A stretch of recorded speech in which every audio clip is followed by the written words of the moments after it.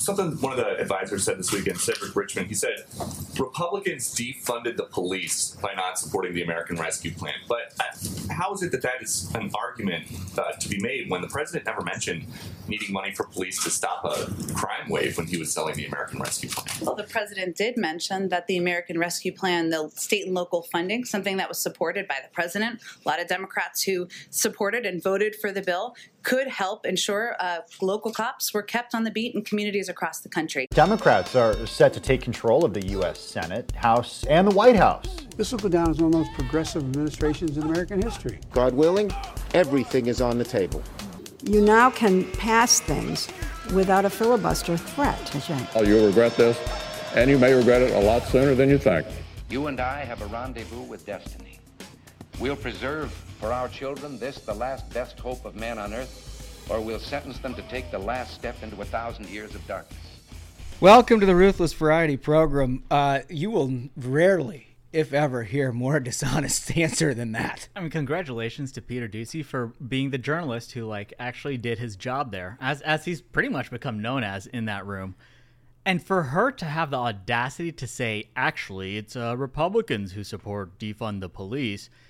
This is like Big Brother-esque. Are they trying to force amnesia on the American public and forget the year of the left pushing defund the police on the American people? Yeah, it's interesting. I'm not big on using the phrase gaslighting. Yeah. But I don't think I've ever seen a greater example of gaslighting than this. It's just absolutely absurd. And that the Democrats are looking at the same poll numbers that we've been mentioning here on the Variety program, that they are now trying to spin it as, it's actually Republicans that want to defund the police, not us.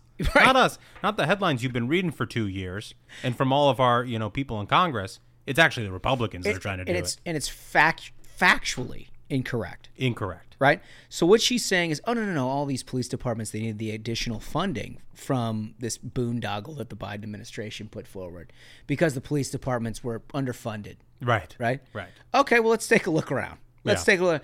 Minneapolis, they defunded their police. Yep. Minneapolis City Council, of course, you knew it was Democrats there, voted to defund the police. That's fact. Dude, AOC and de Blasio got in a fight over who wanted to defund the police more. How much? In New York. So, in every major metropolitan area in this country that is controlled exclusively by progressive Democrats, they've either outright defunded, reduced, or had a full-throated debate about defunding their police departments amidst a crime wave. And now they would have us believe that the Democrats are the ones who are attempting to fund police? Up. Yeah, they're just standing up for the boys in blue. Oh, my God. Oakland City Council voted to defund the police, stripping more than $17 million from that department. And then here's the results. Here's the thing that you have to look at is, so number one, it was the Dems who were calling on the police to be defunded. Number two, they actually voted for it. This is not like an opinion. This is not like, some nebulous reason I'm coming up for. There's actual record of these votes going down. And now look at the results. So Minneapolis, year-to-date homicides are just more than double in 2021 compared to 2020. I mean, the thing is, you don't have to go far. You don't need us to dredge up every headline and talk about how they've defunded the police or they've tried to defund the police. It is mainstreamed into the Democratic Party. Right. If you ask your average lawmaker on Capitol Hill right now, walk into the House of Representatives, ask a progressive lawmaker, do you think that police budgets are inflated? They will say absolutely. They will say absolutely. But yet now you have a president of the United States, because he knows it's a problem for them, is trying to pretend like somehow this is a Republican issue? You've got a crime wave going on in major cities across the U.S. They've seen the polling, and the problem is that the left is basically run by a bunch of rich, liberal, coastal folks who come up with these crazy ideas like, oh, yes, maybe we should defund the police. You go into actual neighborhoods that are suffering through crime, the folks there want more police. Right. They don't want it defunded. Well, it's a perfect example of this we already saw in the New York mayor's race, right? Where, you had, the progressive liberals in these havens in Manhattan or whatever, or Brooklyn, voting for, the super progressive candidates for mayor. But then you've got, the former cop You know, up by 10 points. And that's within a Democratic electorate. And who's voting for him? Older African-American voters. Exactly. Right. Exactly, because these rich, white, progressive, coastal idiots have appropriated their ideas to everybody else and pretended like it's a cultural revolution. They've got a doorman at their building. They don't care if there's no police around, you know? It's just incredible. It's incredible. And look, we're going to play Dem or Journo today. Lovely. And we're going to remind the libs who hate listening to this podcast what they were saying over the last 2 years about defund the police. But what else do we have on the program today? Man, first of all, we got an incredible guest. This guy, for starters, I didn't know much about him, right? But it turns out the dude ultimately led the Green Berets in the search for Bo Bergdahl, and he talks about it, right? He talks about it and gives us like his view. It's Representative Mike Waltz. And this is a badass if you've ever seen a badass. This guy not only was a Green Beret, he's the only Green Beret in Congress. He also worked in a civilian capacity, advised secretaries of defense. He was a counterterrorism advisor to Dick Cheney, which is how you know you're a badass, right? If you're Smug smiling, he's so happy to hear that. I mean, I've been waiting for this interview. Like, this guy has definitely seen some shit. Yeah. No, it's a great interview. I think you guys will love that. I have one question off the top before we get going. Duncan. Yes. Are we getting the bikinis or not? Oh my God, here we go. So what Holmes is referring to is the request now that we make a Ruthless bikini available in the store. There's been a lot of requests. Look, it's the summer. I get it. We're going to get it made. It's going to take a little bit of time. It's going to have to be designed. It doesn't come like out of the box on the store. You're going to design I'm going to have to make a request. Are you going to design them? The design team there is going to do the job, which is amazing. We've gotten that much support that like now we can get them to be like, dude, okay. And the hats are dropping now. There's people been tweeting out photos of the hats. Yeah, I think I'm going to grab one of those. We designed with the team at Teespring. Fantastic. They're great looking stuff, and we've really appreciated people tweeting out their photos when their merch arrives because man, those things look great. Yeah, keep it coming. Yeah, and follow the Instagram account. It's Ruthless Pod. Oh yeah, we're actually trying here. Yeah, we're gonna try. We're gonna put her back into it. Dude, intern Kelly, she's fantastic. Wonderful. She's gonna be getting a bunch of content up there. So keep posting photos of you and your Ruthless merch, and we'll try to get it on the Instagram. What's the URL for the merch? It is store.ruthlesspodcast.com. Excellent. And it's like basically the only way to be cool this summer. So pretty much, like buy that stuff, and that's awesome. Anyway, the other thing we talked about in terms of a few business items to clear up, the other thing we talked about last Friday on the special episode was that we were going to entertain questions from people who posted 5-star reviews of the pod. So I looked back. And I had a couple that I thought were terrific. I know that you had a look at a couple that you thought were terrific. One from Joe Uliana from Pennsylvania. He says, the very best variety program. I'd happen to agree. He said, a consistently great variety program. King of the Hill should be in network TV. I agree. Yeah. Why doesn't Hollywood Hen get some cool intro music for her segments? That's a great question, Joe. Very good question. You know what? I think Duncan. You're just going to throw it to me. Duncan can answer that. More asks of me. Well, I'm just saying. I think it's unfair and perhaps maybe sexist. Wow. You could definitely drop a Hollywood Hen intro. First, dragging your feet on the bikini. Second, acing the only woman out of her own intro music. Look, I will make intro music for Hollywood Hen. I'm thinking something with like maybe some like shutters, like cameras going off. Yeah, I think I can do that. Okay, yeah. All right, that's great. You got one? Thank you for the question. Yeah, look, I'm going to read this one just because I know if I don't read it, Smug probably will read it. So I'm just going to title is The Best Program on the Interwebs.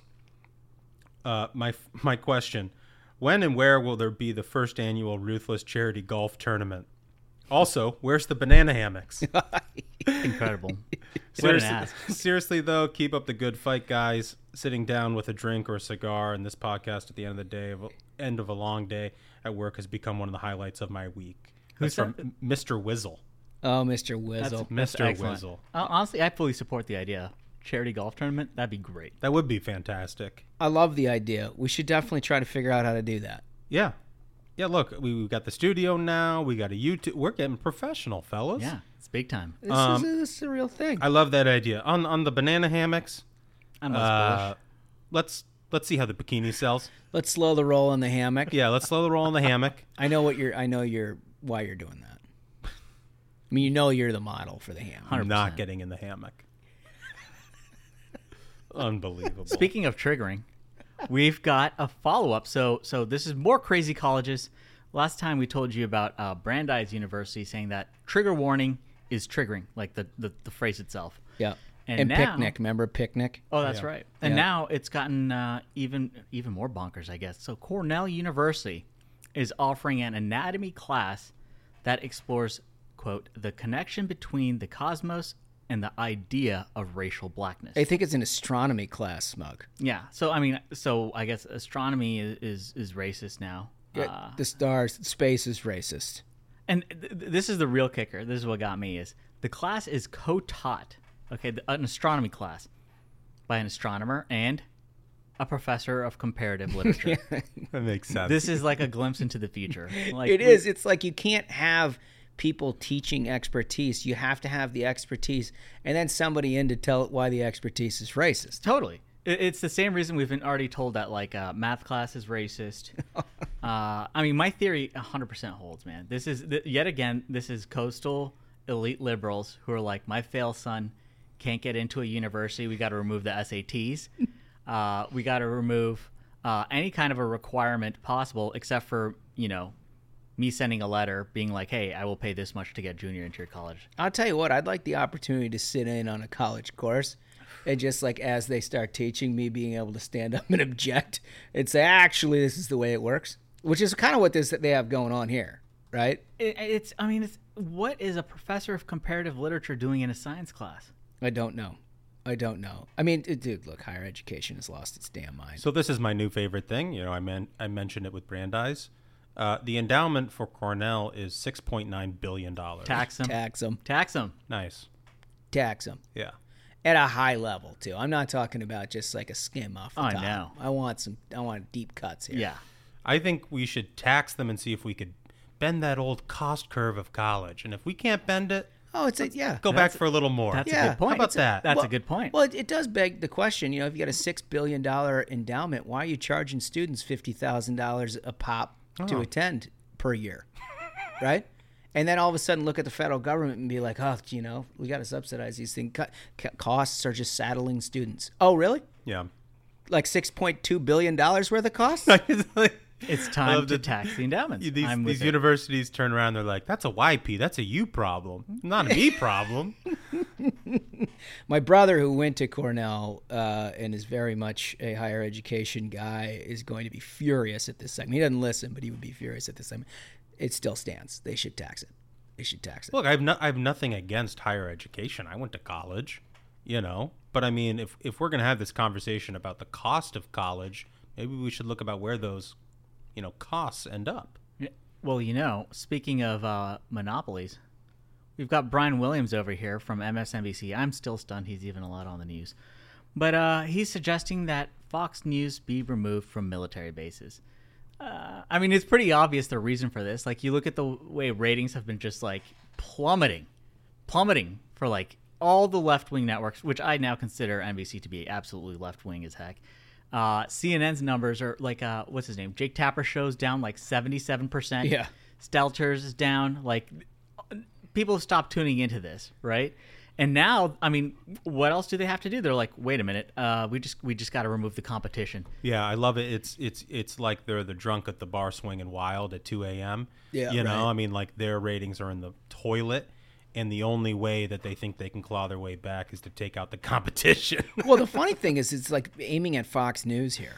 right? First of all, it's a hell of a position to take that you ought to deny content to American troops serving overseas. Yeah. Right? That's a hell of a position. But then secondly, to act like Fox News is somehow out of the mainstream. The only people that are out of the mainstream here is MSNBC and CNN. I mean, absolutely crazy. If you were to go back to like Walter Cronkite days and do a comparative, I wish there was somebody alive from that who hadn't gone absolutely bonkers like Dan Rather or whatever, that could say like, actually, guys, in terms of the shift in what you all are covering, it's not Fox News. Yeah, I wonder what Walter Cronkite would think about Chris Cuomo during the height of the pandemic, dancing around with a Q-tip with his brother, the governor, on, who was doing a horrible job at the time. Like, that's not journalism. That's a shame. That should be a scandal. These idiots have created an entirely separate reality for idiots. They really have. All right. I want to get right to the infrastructure issue because a lot of talk has been going on about this bipartisan, quote unquote, bipartisan infrastructure deal. That at the end of last week, it looked as though there was at least a handful of Republicans and Democrats that agreed, and the White House was trying to help agree with it, that they ought to get together and do something that's on infrastructure, right? Not human infrastructure, as liberals have been talking about. Like but roads and bridges. Yeah, like actual, as we've come to understand, what infrastructure. Right. Yeah. Right. And so they come to some kind of a deal, and immediately then, Biden comes out and issues a veto threat, essentially. He was there ostensibly to support this process, but he issues basically a veto threat saying only if it's paired with an entirely partisan Democratic, they call it a reconciliation bill. Basically, the only thing that means in terms of your ears that you need to know about it is that they can be done entirely with Democrats. Right. It's the left-wing crap that they can't get through any other process. Right. All the massive tax increases on every breathing American that they've been talking about, that's what they're talking. And that they want that to pass first. Yeah. In order to deal with this bipartisan thing. It's just absurd. Right? But then, like, he finds out within hours, of course there's no bipartisanship if that's your prerequisite. So every Republican bails on that. He spends the entire weekend trying to walk it back, saying, oh, no, I'll sign whatever you send me.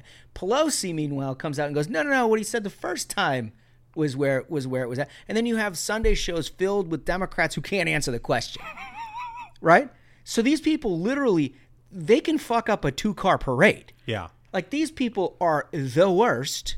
Let me just rewind the track. The Biden administration has managed to pass one consequential bill on a totally partisan basis that the likes of which was supported by 90-plus Republican senators, not once but twice in the previous Congress and President Trump. They managed to make that entirely partisan. Infrastructure, something is totally bipartisan, they've managed to make totally partisan.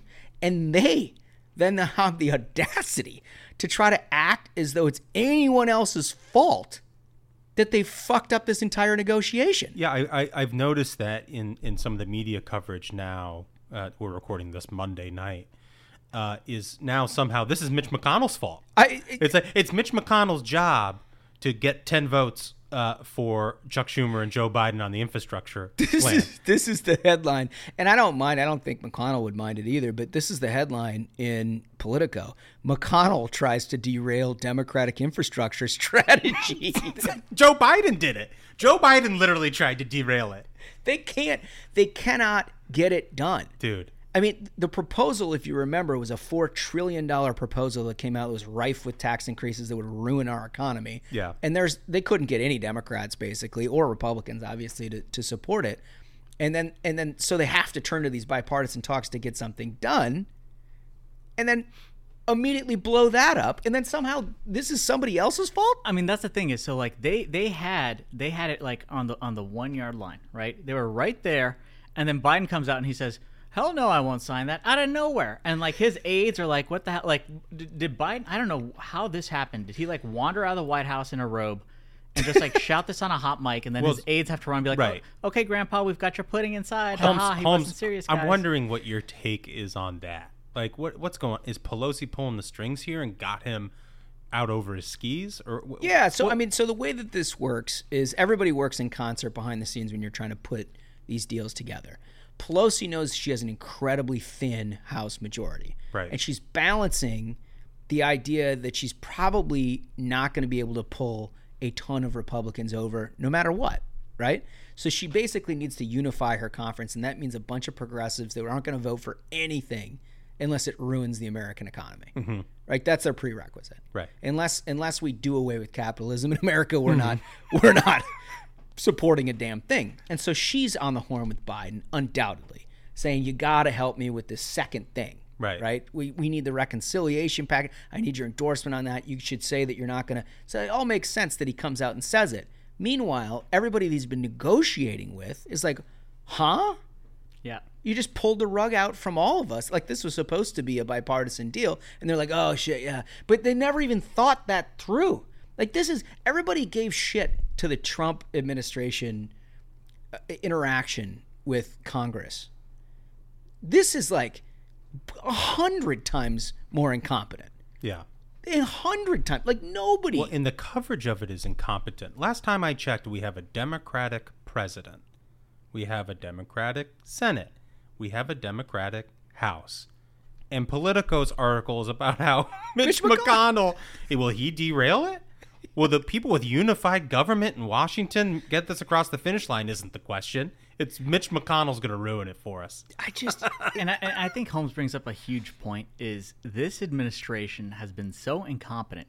They have nothing to show for their time there. They will always say, oh, we passed the American Recovery Plan. Do you know what the heart of the American Recovery Plan is? Is Trump's proposal of sending out $2,000. And they couldn't even get that right. They couldn't even get that right. But here's the thing is they're incompetent because they're allowed to fail and suffer no consequences because the media will write this story about how, well, actually, it's Mitch McConnell's fault. Well, dude, so Politico, again, we've been ragging on them a lot gately because they've totally changed the way that they cover. They're no longer an industry publication. It's like sort of a leftist activist deal.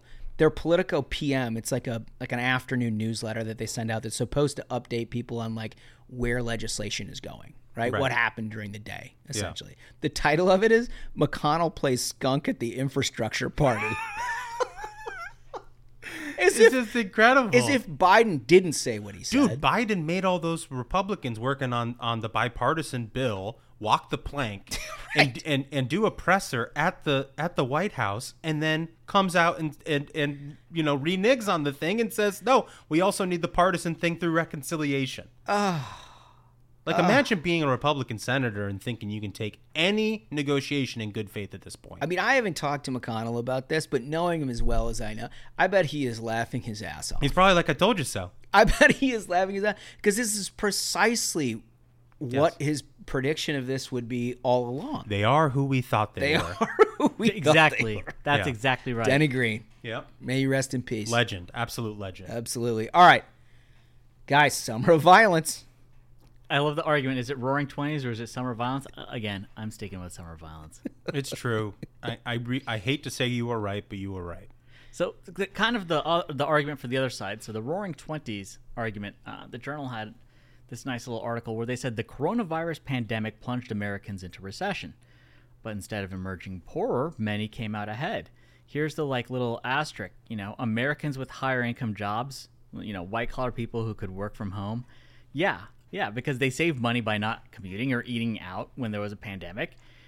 But it's what you also end up with is the people who aren't in that lucky situation. Yep. You've got the people who are restaurant servers, house cleaners, other low wage jobs. They haven't been able to come out come out clean. Ahead. Right. So looking at these statistics, it's like, okay, it says that U.S. households added $13.5 trillion in wealth last year.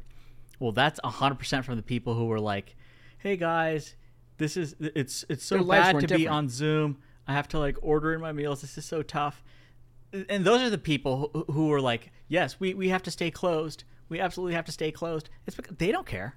They don't care at all. They don't care if every restaurant closes down as long as they can still find someone on Uber Eats. Right. They don't have to work at a restaurant. They're not counting on that income. It's like when we talked about Stephanie Rule a few episodes ago. You remember that? And she's talking about these small business owners who don't want to pay their hourly workers more. Come on the program and defend yourself, And it's like how much DoorDash you think Stephanie Rule orders, and right now. But so a good component to this, as we've talked a lot about on the program, is that the government just continuing to overfund unemployment in a lot of ways has given perverse incentives to an awful lot of people.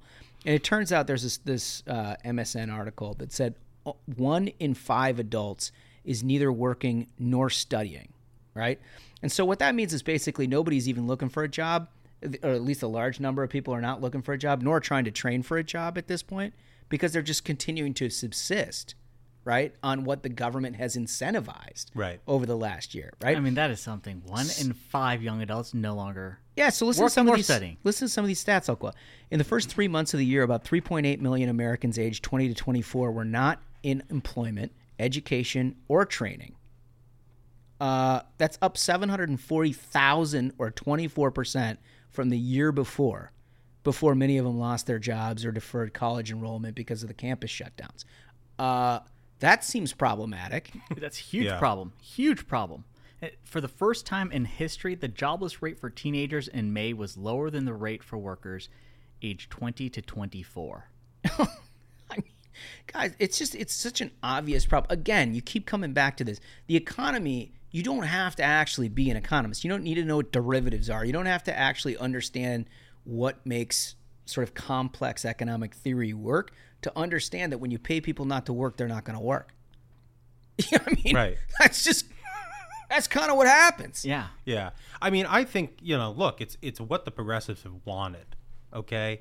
Because if they can't get the $15 minimum wage, federal minimum wage passed, this is their way of backdooring that, right? If you keep sending checks to people and you make it impossible for businesses to compete with the check, eventually they believe, well, all these businesses are going to have to raise, the income of their hourly employees. They actually just go bankrupt out of business, right? As you've seen, and everyone listening to this pod, everybody listening to the program understands because they're looking around their own neighborhoods and seeing how that's played out. So, but the Wall Street Journal actually wrote what I think is the definitive proof in what we're saying is that Americans are leaving unemployment rolls more quickly in states that cut off the federal benefits. Right. Incentives matter. This is like the basic. Matters. This is basic economics. It's not arguable. No. No. And then so on the other hand, so you're seeing that the states who cut those benefits, people start, gaining employment. Who'd have thought? But on the other side, this blew my mind. San Francisco run homeless encampments cost $60,000 a tent. They cost $60,000. So here, $60,000 a tent. A tent. So the city's 6, quote, safe sleeping villages provide homeless people with tents, 3 meals a day, security, and washrooms. They're paying $60,000. Wait, who's paying this? Well, the taxpayers, of course. Unbelievable. But $60,000 a tent. This is definitive proof. Everything we've talked about so far on the program is definitive proof in the failures of liberalism. Yeah. Definitive proof. Dude, half the people on Capitol Hill who listen to this podcast don't make $60,000 a year. Right. Oh my gosh. It's just these people are so dishonest, huh? They are so dishonest. Meanwhile, you've got this crew of progressives, and I know we have a nuanced, interesting thought on this, who still do not want to believe that the pandemic is over. Right? I caught this over the weekend, this Wajahat Ali tweet. And this is so good because it just encapsulates everything you want. He says, I feel America has forgotten we're still in the middle of a pandemic that has killed more than 600,000 people, and there's a deadly Delta Plus strain, and our kids are still not vaccinated. Sigh. Like, what's it going to take? What's it going to take? And then, hold on, he goes on, he does it like more. He says, I see packed restaurants and people inside stores and malls, and their kids aren't even wearing masks. I feel I'm in a horror movie. Oh, man. Oh, so here's the thing. Don't tell him. Okay. Yep, that's right. That's right. Don't tell him. I get it. What I'm wondering, though, is how... So we went from Delta... now it's Delta Plus? Oh, yeah. We're going to... When do we get to, like, Delta First Class COVID? Amazing. I love that just take. Like absolute the best strain of COVID. If you just went out right now on MSNBC and said that you have reliable information that there's a Delta Plus economy comfort, strain that's going on, You're going on TV. I guarantee you that there's going to be a bunch of people locking up and triple masking tonight. but I mean, like, this is the thing is, so I think this explains a lot of the failures among the Dem governors and a lot of the success among a lot of Republican governors, namely DeSantis, where he focused on where the problem is. The problem is elderly population, folks who are very susceptible to dying from COVID, and that's where he focuses the attention on getting these folks vaccinated, and got attacked for it, by the way. Meanwhile, these people are like, until everyone is wearing a mask everywhere, we're not going to be okay. When you see the rates of infection among children and how little it impacts them compared to, like, you know, the elderly population, like, what are they after? Do they want forever lockdown? Yes, because it accomplishes their ideological goal. Right. What I really love about this, because it's Wajahat Ali, is this is the same guy who sat on a Don Lemon segment with Rick Wilson. Oh yeah, making fun of Trump people, saying how stupid they are and they don't understand the world. And this guy is entirely against basic science. Basic science. I mean, the actual science here is that Pfizer, Moderna, and I think almost all the vaccines that we're talking about at this point have been proven to protect against coronavirus for years, including Delta plus economy, you know, all the things that we're talking about here. And they may not even need the boosters and all the discussions that we're talking about that. Like, that's the science. Right. That's the science that these people are not listening to. They just want people to go back into their homes, be told when to work. They'll send them an allowance every month. They'll tell them who can work, who can't work, whose kids can go to school, whose kids can't go to school, pay off their preferred constituencies, while the rest of us just sort of lay in ruin and watch the government dictate to us what our lives should be like. Again, it comes back to the issue of where their focus is. So you've got skyrocketing murder rates. Portland, it's up 800%, right? Minneapolis, up 56%. Philadelphia, up 40%. You know, people are being killed due to this, like, crime wave, but they're worried. Their focus is on, we got to bring back masks for kids. Yeah.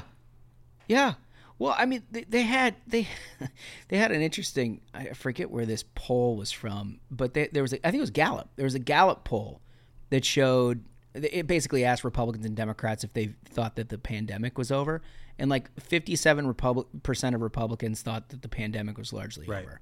4% of Democrats. Four. Don't tell them. Don't tell them. This actually goes perfectly into what I wanted to get into. The coming red wave. Yes. We see it building. The first thing I want to get into is this great little factoid we got from some polling. Biden's issue approval in swing congressional districts. It's basically all underwater. Economy and jobs, 45% approve, 52% disapprove. Helping the middle class, 44% approve, 53% disapprove. Immigration / the border with Mexico, 36% approve, 60% disapprove. Relations with China, 37% approve, 52% disapprove. Looking like a red wave is building. Well, that's the thing, because all of these libs sort of have this coping mechanism where they look at national polling that's largely encompassed by overrepresentation of coastal urban elites, right? So like in very blue, densely populated areas, you can basically outweigh the rest of the country. Too bad, I'm sorry, we actually live in a republic where the middle of the country gets a say in what the policy is for the entire country. So if you break it like they did here, you break it into the swing districts and the places where majorities are made and lost, Biden's not doing so hot. Right. Pretty bad, actually. Pretty bad. Who would have thunk? And they're always, the funny thing is that the alternate reality is so pronounced with these libs, with their information flow, with the entirety of institutions in America, whether it's Hollywood, entertainment, the news media, higher education. They are shocked. They're going to be shocked when they get wiped out in November 22. And shocked. So, here's some more polling. This is from Texas. This is a UT poll. 57% of Texas voters, including nearly 9 in 10 Republicans, and 47% of Hispanic voters disapprove of Joe Biden's handling of border security and immigration.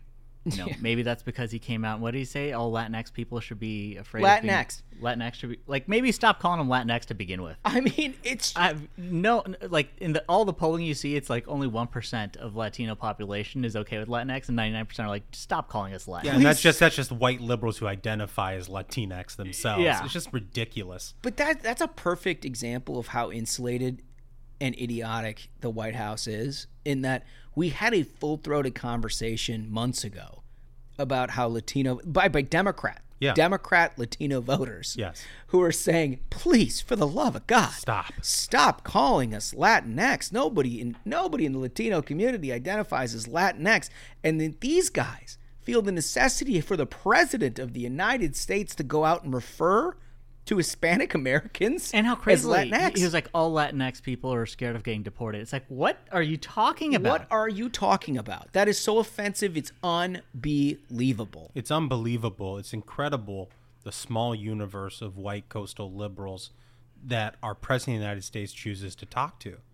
And it's like, the Democrats, their whole spin on this is like, oh, Republicans are obsessed with these cultural issues. Yeah, we're obsessed. We're obsessed with stuff. It's CRT this, it's Mr. Potato Head that. And it's like, nah. Look at these numbers. These basic pocketbook issues that are extremely important to the security of this country, and Biden's underwater across the board in swing districts.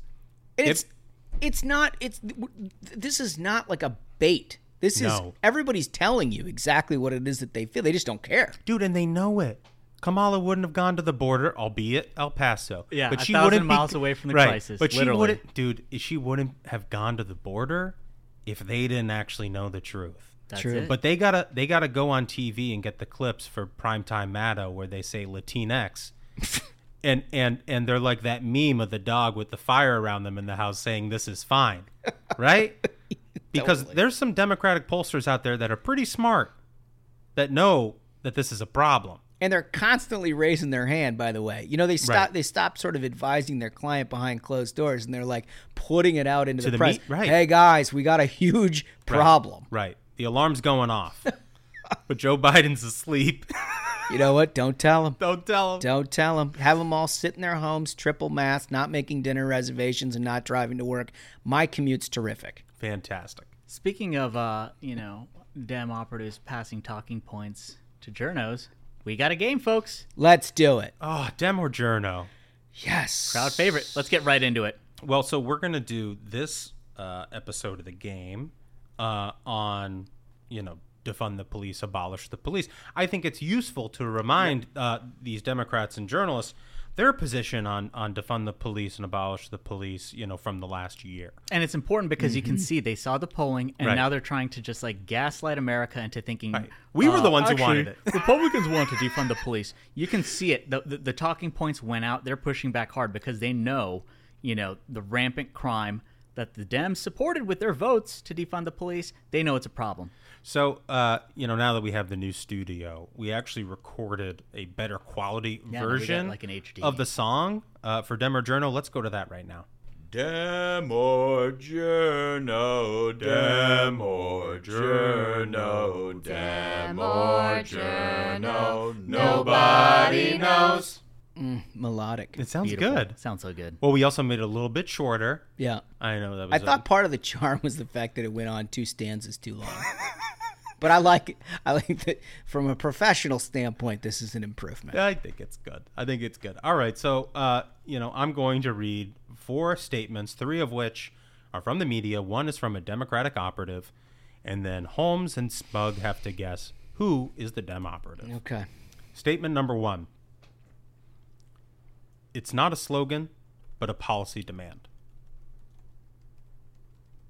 This is on defund the police. Just as a reminder. Okay. Statement number 2. Does this spending make the country safer than its peers? No. Wow. Okay. Statement number 3. But what does defund the police actually mean? And is abolish the police different? In practice, its meaning is far more nuanced and complex than any glib dismissal of all police and law enforcement. This is fun. This is fun. I can't wait to read all their explainers about how it's actually our fault. Yep. They're coming. These people are so dishonest. This is incredible. Shameless. Okay. And number 4. Would defunding police lead to an uptick in violent crimes? Defunding police on a large scale has never been done before, so it's tough to say. This is a difficult Oh one. my God, this is tough. Could I get statement 1 again, please? It's not a slogan, but a policy demand. Okay. I need number 2 again. Does this spending make the country safer than its peers? No. I think I got mine. This is the same media who's going to now spend the next week saying, well, actually, Republicans want to defund the police. Shameless. And can I get 4 again? Would defunding police lead to an uptick in violent crimes? Defunding police on a large scale hasn't been done before, so it's tough to say. Okay. Okay.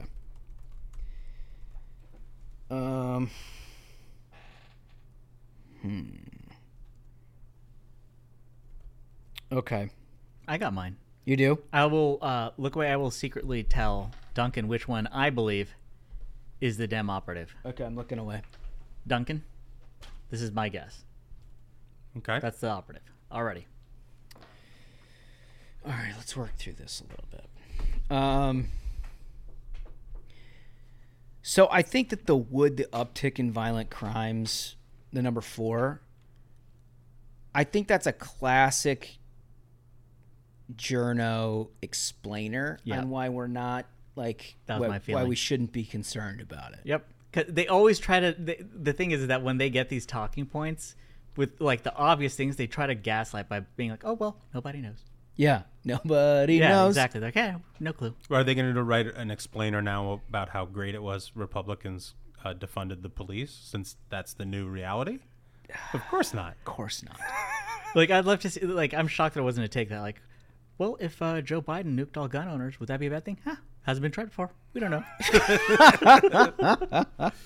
All right, so can I get number 3 one more time? But what does defund the police actually mean? And is abolish the police different? In practice, its meaning is far more nuanced and complex than a glib dismissal of all police and law enforcement. So here's the thing. That's going to be a Journo. It should be an operative. That's going to be a Journo because, again, they're trying to explain why you shouldn't be concerned. That's the thing is, I thought that was Journo because it's very clearly just trying to launder a Dem talking point. Yeah. That's exactly what that is. It's like where Democratic operatives fail and where the media is like, Here, I got this. Yeah, no, I got it. Don't worry about it. I'll take care of this. I'll clean this up. Where's my mop and bucket? So I'm gonna put that in the Journo. So then I get, it's between 1 and 2. I'm guessing. Does the slogan make it safer than its peers? It's a little unclear exactly what we're talking about. The number 1, it's not a slogan but a policy demand. I think that's what progressives said. I think they basically spent the summer of 2020 saying exactly that. So I'm saying number 1 is the Dem operative. That's my guess. That felt like something that could have come straight from like Rashida Tlaib or something like that. Yeah. Well, you guys are right. Yes. You guys are right. God, we're getting good at this. Outstanding work. You're good. That's from Ilhan Omar. Yes. Wow. Yes. You know the best part about that statement? It was her actually dunking on Barack Obama. Wow. What a find. He said, noted conservative. Yeah, noted conservative Barack Obama said, you lose people with snappy slogans like defund the police. Oh, she's and like, she comes over the top being like, it is not a slogan. We actually don't want police in our neighborhoods. But now it's Republicans who defunded the police. Incredible. Awesome. Listen, I got to say, hats off to the selection committee. My goodness, those were 4 doozies. Excellent picks. Good stuff. Excellent picks. Oh, I love it. Can we get the playing of the music one more time, just because I like it? Let's do it. Dem or Journo, Dem or Journo, Dem or Journo, nobody knows. All right, so let's get to this interview. Mike Waltz, great American, no matter what. The service that he's had to this country is incredible. I think you'll find his comments very insightful. I want to welcome to the program Congressman Mike Waltz. We have not had the formal chance of meeting before, but I've heard a lot of great things, and I'm really excited to have you on the program. Welcome. Hey, thanks for having me. Appreciate it. So you've been in Congress since you were elected in 2018, but your background is in the military. In fact, I think it's the case that you're the only Green Beret in Congress. Is that right? Yep, that's right. There have been, by our count, 4 SEALs. Only 1 Green Beret, so I just tell them it takes 4 of them to equal 1 of us, and we could call it a day, right? I bet they really appreciate that. Yeah, of course they do, and I fully agree with me. And we've also verified, I'm pretty sure, the only member of Congress still jumping out of airplanes. I'm still going in the National Guard as a colonel. So you're still jumping out of airplanes and the full mess, huh? Yeah, that's right. Still doing the weekend drills and the annual training. I could tell you about it later once, but really had the most amazing jump of my life since I've been in Congress, and that was jumping over Normandy for the 75th anniversary of D-Day with a 92-year-old paratrooper that hadn't jumped in 75 years and jumped with us. It was over St. Mary Glees, out of the original World War II plane that led the invasion fleet. It was awesome. Yeah. Yeah. And just by the way, just not to dive into it, but if you haven't gone to Normandy, everybody add it to your bucket list. The French there, people there were incredible. Not like the ones in Paris, the ones in Normandy. It's kind of like comparing, I don't know, North Florida to San Francisco, right? But huge banners, massive signs and banners. We love you, America. Thank you for our freedom. Welcome to our liberators. You would have thought D-Day had happened like last year, not 75 years ago. It was so amazing and special. And to do it with a 92-year-old paratrooper. And I asked him on the ground, I said, how was that? And he said, hell of a lot better than last time I jumped getting shot at by the Germans. I mean, he had a blast. It was really cool. Oh, that's cool. Yeah, that's the military background, and just really proud to have served. So one of the things I want to pick up on, because you had last week made some news in a hearing.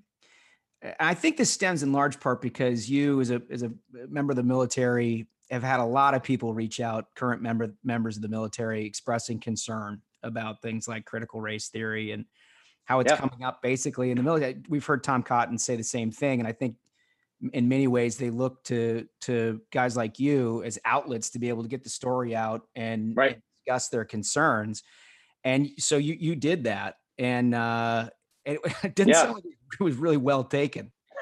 Well, but to your point, that's one of the reasons I ran for office. We're at a record low number of veterans in the Congress. In the 1970s, it was 75% of the House and the Senate where vets had served.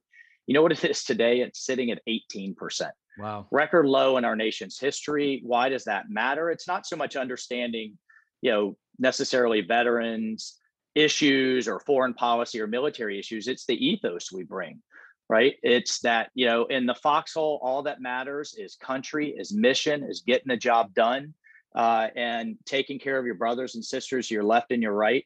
And that's what, to go to the hearing, I had a number of cadets, families, parents reaching out to me. And one that jumped out in particular was a seminar that was taught titled Dealing with Whiteness and White Rage, that over 100 cadets attended, apparently, taught by a woman, Dr. Carol Anderson, who teaches that white rage is a result of Black advancement, not 200 years, or 100 years ago today. Right, and who called the Republican Party platform one of white supremacy. And so what I think General Milley and the Pentagon is missing is that, and I have a lot of respect for General Milley, by the way. We're fellow Green Berets. I actually think he's done a good job as chairman, and a lot of respect for what he brings to the table. But what I think he's missing in this regard is, one, this isn't a history lesson. Right. This isn't right. He said, well, I've learned about communism and fascism. That doesn't make me a communist or fascist. No, this isn't. These instructors aren't teaching that this happened 100 years. They're teaching that this is happening today, that all white people are oppressors today. All Black people are oppressed today. And the other thing that I think he's missing is that they're teaching that our fundamental institutions, our Constitution, our courts, our political system, are established to maintain white oppression and are fundamentally evil and therefore need to be resisted. And those institutions need to be torn down and rebuilt. And, Josh, that's one thing for some kid at Cal Berkeley to be taught. It's bad enough there. But one of these cadets will have their finger on the button. And they're learning this at a very impressionable age. And when it comes to civilian elected leadership oversight of our military, I have real problem with that. The thing the media left out was actually the Secretary of Defense agreed with me. He said, yeah, this goes too far. And it was only later that General Milley, kind of launched into his speech. But I think he's missing the boat in those fundamental regards. Yeah, it's funny. I listened to General Milley's comments, and it seemed like he was directing them towards you. In fact, I think he even referenced as a Green Beret, a fellow Green Beret, right? And but basically, the context to which he approached it was, well, we're teaching people things, and it's important to understand history and understand all it. Which I thought, okay, but that's not what's happening here, right? That's not. Yeah. That's not what's happening. They're teaching that this is what's going on today. This is how you need to behave today, and that our institutions, our Constitution, and our other civilian institutions are evil, flawed, fundamentally racist, misogynist, colonialist, and need to be torn down today and going forward. And the bottom line is you can't fight racism, which I feel like I need to say, I believe is absolutely abhorrent. Extremism needs to be torn from the ranks at all levels of all types. But the answer that they are purporting is wrong. You don't fight racism with more racism. Mm-hmm. And I'm going to the other piece is that this isn't some GOP talking point. As we said, this is coming to us from families. This was brought to my attention by the family of a cadet. Yeah, that's amazing. But you get the sense, because of General Milley's answer in particular, that they're really not taking these concerns all that seriously, right? Or at least not as seriously as some of the cadets have, by taking the extraordinary measure of reaching out to a congressman to actually express their concern.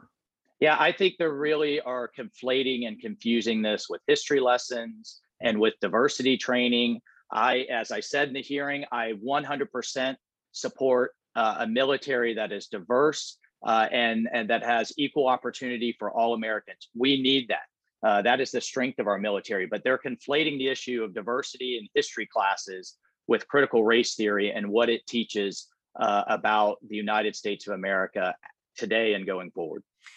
Just because I'm sort of unfamiliar with the military institutions and the academies and whatnot, is this kind of new? I mean, I don't remember sort of the social engineering aspects of curriculum being, you expect it again at Berkeley. You expect that, right? Yeah. So they do walk a line between being a university academic institution and then a military academy, a leadership institute that teaches character and ethics, has an honor court and system, and how to be a future leader of the military. But I think at its core, our military's strength has been that the day you put that uniform on, you're all wearing the same uniform, you all have a shaved head, you are mission-based, merit-focused, and it doesn't matter in the foxhole whether you're black, white, or brown, or whether you were rich or poor before you came in. You're all the same, and that in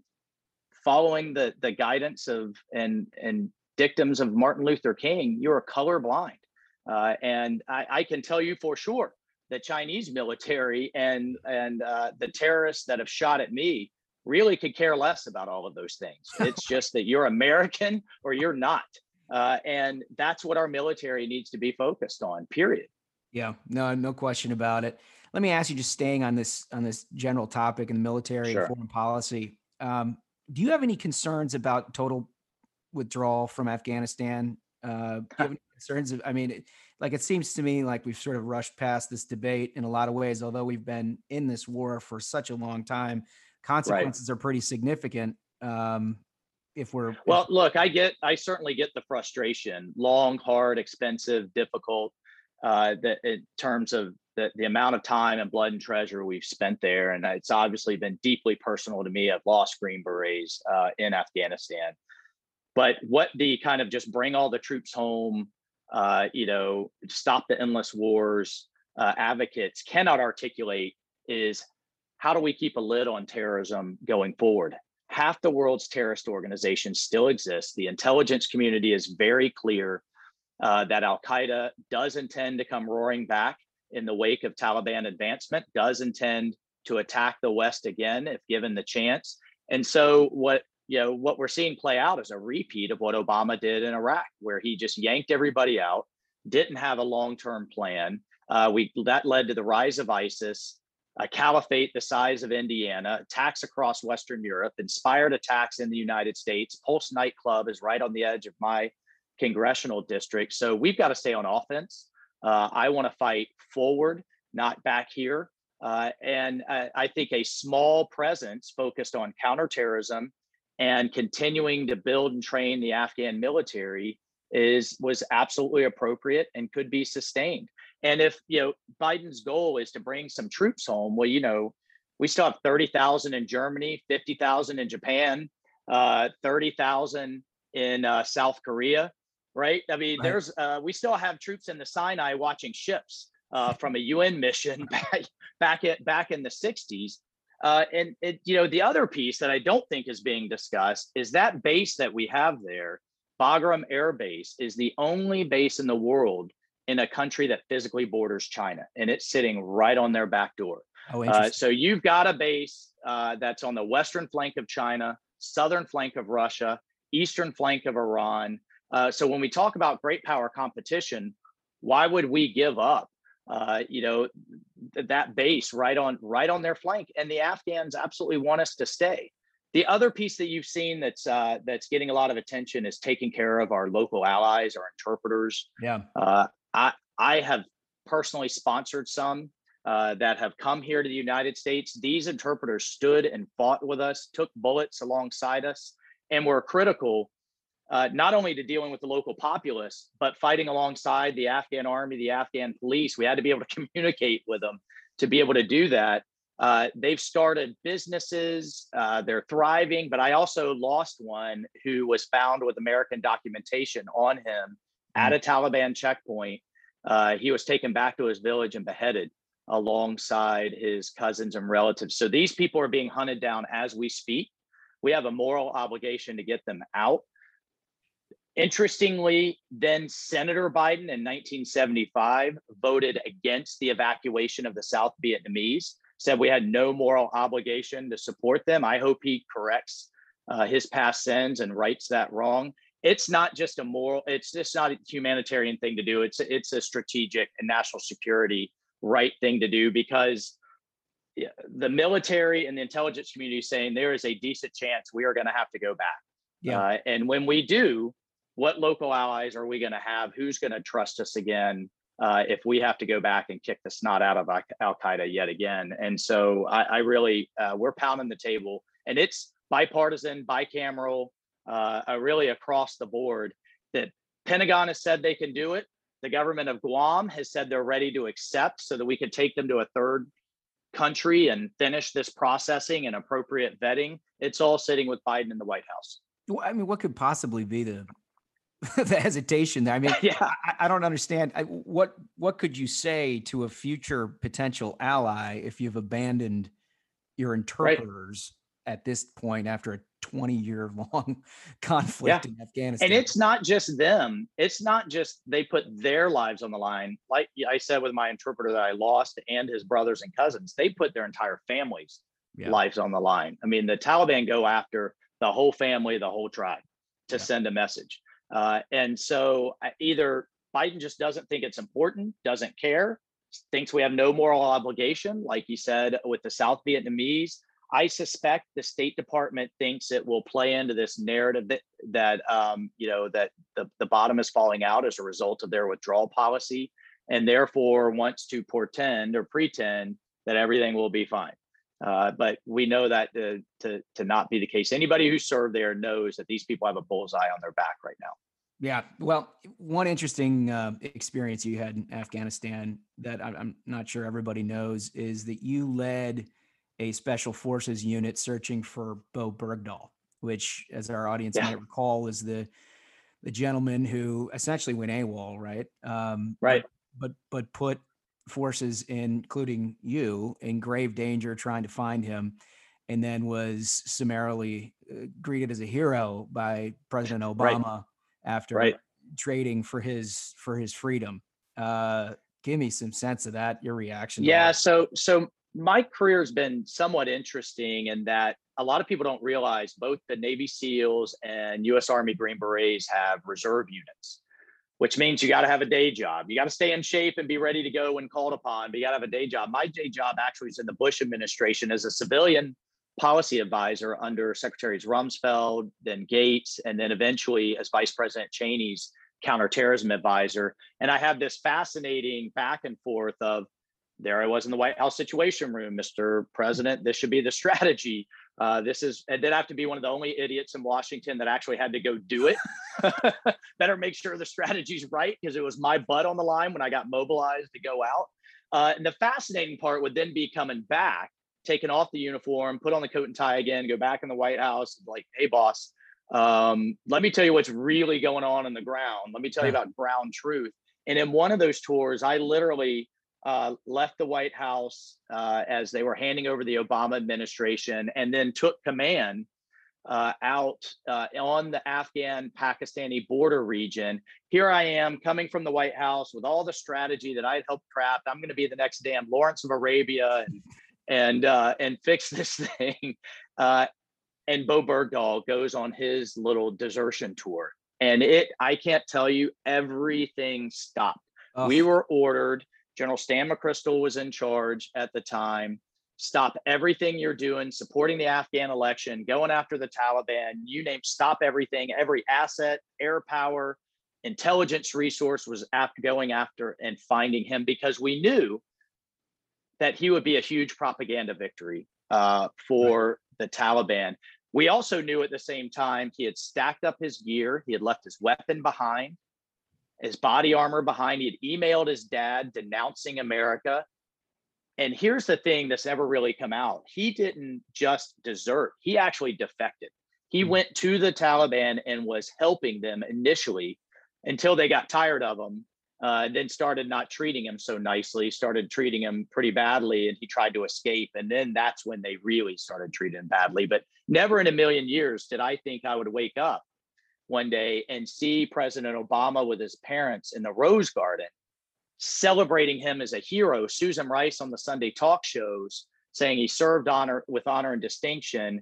I was the first, actually, it was my first ever national TV appearance. I went on Brett Baer's show the next night and said, time out, America, not a hero, put up your ticker tape parade. Here's what actually happened. Men died during the search looking for him. And I later testified next to the parents of one of the lieutenants who died. We went into places we never would have gone without the preparation that we would have had. And what you can't prove is all of the people around the rest of the theater that didn't have the air support or the intelligence support or the other things that they needed, because it was all diverted. You can't necessarily prove that in court, but we all know what happened. And the mother of this lieutenant who died looking for him said, "Where's my White House ceremony? Where's my son's White House ceremony?" And it's just gut-wrenching. The other thing that was gut-wrenching is seeing him walk out of court a free man. Now, the military judicial system did reduce him to private, take all his benefits, but they gave him time served for the time he was in, held hostage by the Taliban. Wheeled out behind Bergdahl as he walked out a free man was a sergeant in a wheelchair that had been shot in the head during the search for him, no longer can speak and is paralyzed. So, again, why I ran for office. These types of decisions have real consequences. and the men and women downrange, both the ones who didn't come back and the ones who are out there now, deserve better from Washington, D.C. Yeah. Yeah. Well, we're sure glad you're there. Listen, Congressman, I got 3 big questions that all right. of our audience listens to. Like this is like the high level stuff. We now know everything there is to know about foreign policy, but on to the important things. Sure. Your last meal on earth, sir, what would it be? Oh man, I'm a native Floridian, and I'd have to go. So let me tell you, I have to go with fish, but not just any fish. In Florida, there's these things called fish camps. And these aren't just seafood restaurants. They're basically, oftentimes, they're no more than a shack that is set up at the marinas where the fishing boats come in. So you see these guys carrying the fish right off the boat, right into the back of the kitchen. And it is the best, freshest fish you'll ever have. That's if I can plan it. I know, my last meal's coming. If this is a planned one. This is a planned one. Yeah, like if Armageddon hits and I'm just driving down the road, I hope I'm driving by a boiled peanut shack, right? Because if you never tried boiled peanuts, I mean, it's a true Southern Floridian delicacy. And man, it's easy to get addicted. I love that. Okay, so boiled peanut. I've not had that, which I'm surprised you can still make in this allergic world, right? You're going to get some. I'm bringing some to you, and you can only get them on the side of the road. Oh, nice. Right? Like these folks just sitting by the side of the road. They make them fresh in their big crock pots, and you buy them in Ziploc bags by the pound. I love it. Okay, I'm looking forward to that. All right, second question. Let's do this because I know usually it's if you weren't involved in politics, what would you be doing with your life? I think we kind of know with you. How about if you didn't get on this career path at all, right? You weren't in the military and you're not involved in politics. What would you want to be doing with your life? I don't talk about it as much, but I'm a proud entrepreneur. I helped build a business with my partners from scratch, 3 of us in an attic. When I left as CEO to run for office, we were at 400 employees. We were on the Inc. 500 fastest growing company list 5 years in a row. Hardest thing I've ever done. But what I loved about it was that, you got that monthly scorecard, right? You knew, what you were doing was either winning or losing. In government, things can just kind of drift forever. But the innovation, the efficiency that drives is just, it was an incredible, special experience for me. But I had to weigh that with, I'm also a space nerd. And so I have a side goal of being the first Green Beret in space. So probably would have been an astronaut. So maybe the balance would be a space entrepreneur. How about that? We'll go mine the moon. Yeah. Well, you got to talk to Bezos or Musk about getting into space nowadays, right? I mean, it seems like the private space travel is now the thing to do. One of the most special things I've done in office was getting President Trump down to the SpaceX launch. Private sector rocket, American soil, Colonels Bob and Doug on the top of that thing. They're Marines and Air Force, but I don't give them too hard of a time. That was just, and watching that rocket go up was just awesome. And the whole country unified again behind. But look, the Chinese are challenging us up there in huge ways, and you can't be number 1 on Earth if you're number 2 in space. So we got to win this 21st century space race. And one of the things I'm most proud of was supporting the Space Force. We got to defend what we have up there. I love it. Okay. All right. So third and final question. All right. What motivates Mike Waltz more, the thrill of victory or the agony of defeat? Man, I have to say hardship motivates, right? I mean, I didn't make it through Ranger School the first time. I got recycled. Growing up, I remember one of the things seared in my mind growing up with a single mom on the poor side of town, having to sell my toys to go get grocery money at the flea market. But there's nothing like, and it's still gut wrenching to me to even talk about. There's just nothing like losing men in combat and having to face their families and men that I commanded, that I was responsible for. Josh, every day that I wake up and before I go into the Capitol, I look in the mirror, I look down at the bracelet that I wear for one of the Green Berets that I lost and tell myself to be worthy, right? And that's my message to all Americans. Be worthy. Comport yourself in a way that is worthy of their sacrifice for you. And the thousands and thousands of men and women that are out there right now willing to die for you and die for that flag and everything this great country stands for. Be worthy. What a great message anytime, but particularly at a time like this. Congressman, I want to thank you so much for joining us today. We've really enjoyed this. Come back soon. All right. Will do. Ruthless. I love it. So how about that story? How about the story of the Bo Bergdahl story? That is something. I've been told he's seen some shit, but man, he's seen some shit. Oh, man. I mean, first of all, the pressure of being Dick Cheney's counterterrorism advisor. Can you imagine? I bet this guy is the guy that spent all day with Dick Cheney. And leading a battalion of Green Berets. Yeah, and then leading a battalion. He's just he's a great American. I think it goes to show, we have talked about this a lot on this program, but we have provided another outlet for serious conservatives to talk in a serious way about the shit that they actually believe, rather than a recitation of January 6th or a recitation of the last 4 years and what they think about it. And you find out that these people have incredible depth. They're really like best in class bench on the Republican side that I've seen in 20 years of doing this. And guys like this just put an exclamation point on it every time you hand them the microphone. It's fantastic. And that's another fantastic episode. I said we wrap this one up. Outstanding work, gents. Another good one. Another banger in the can. So until next time, minions, keep the faith, hold the line, and own the libs. We'll see you on Thursday. Stay ruthless.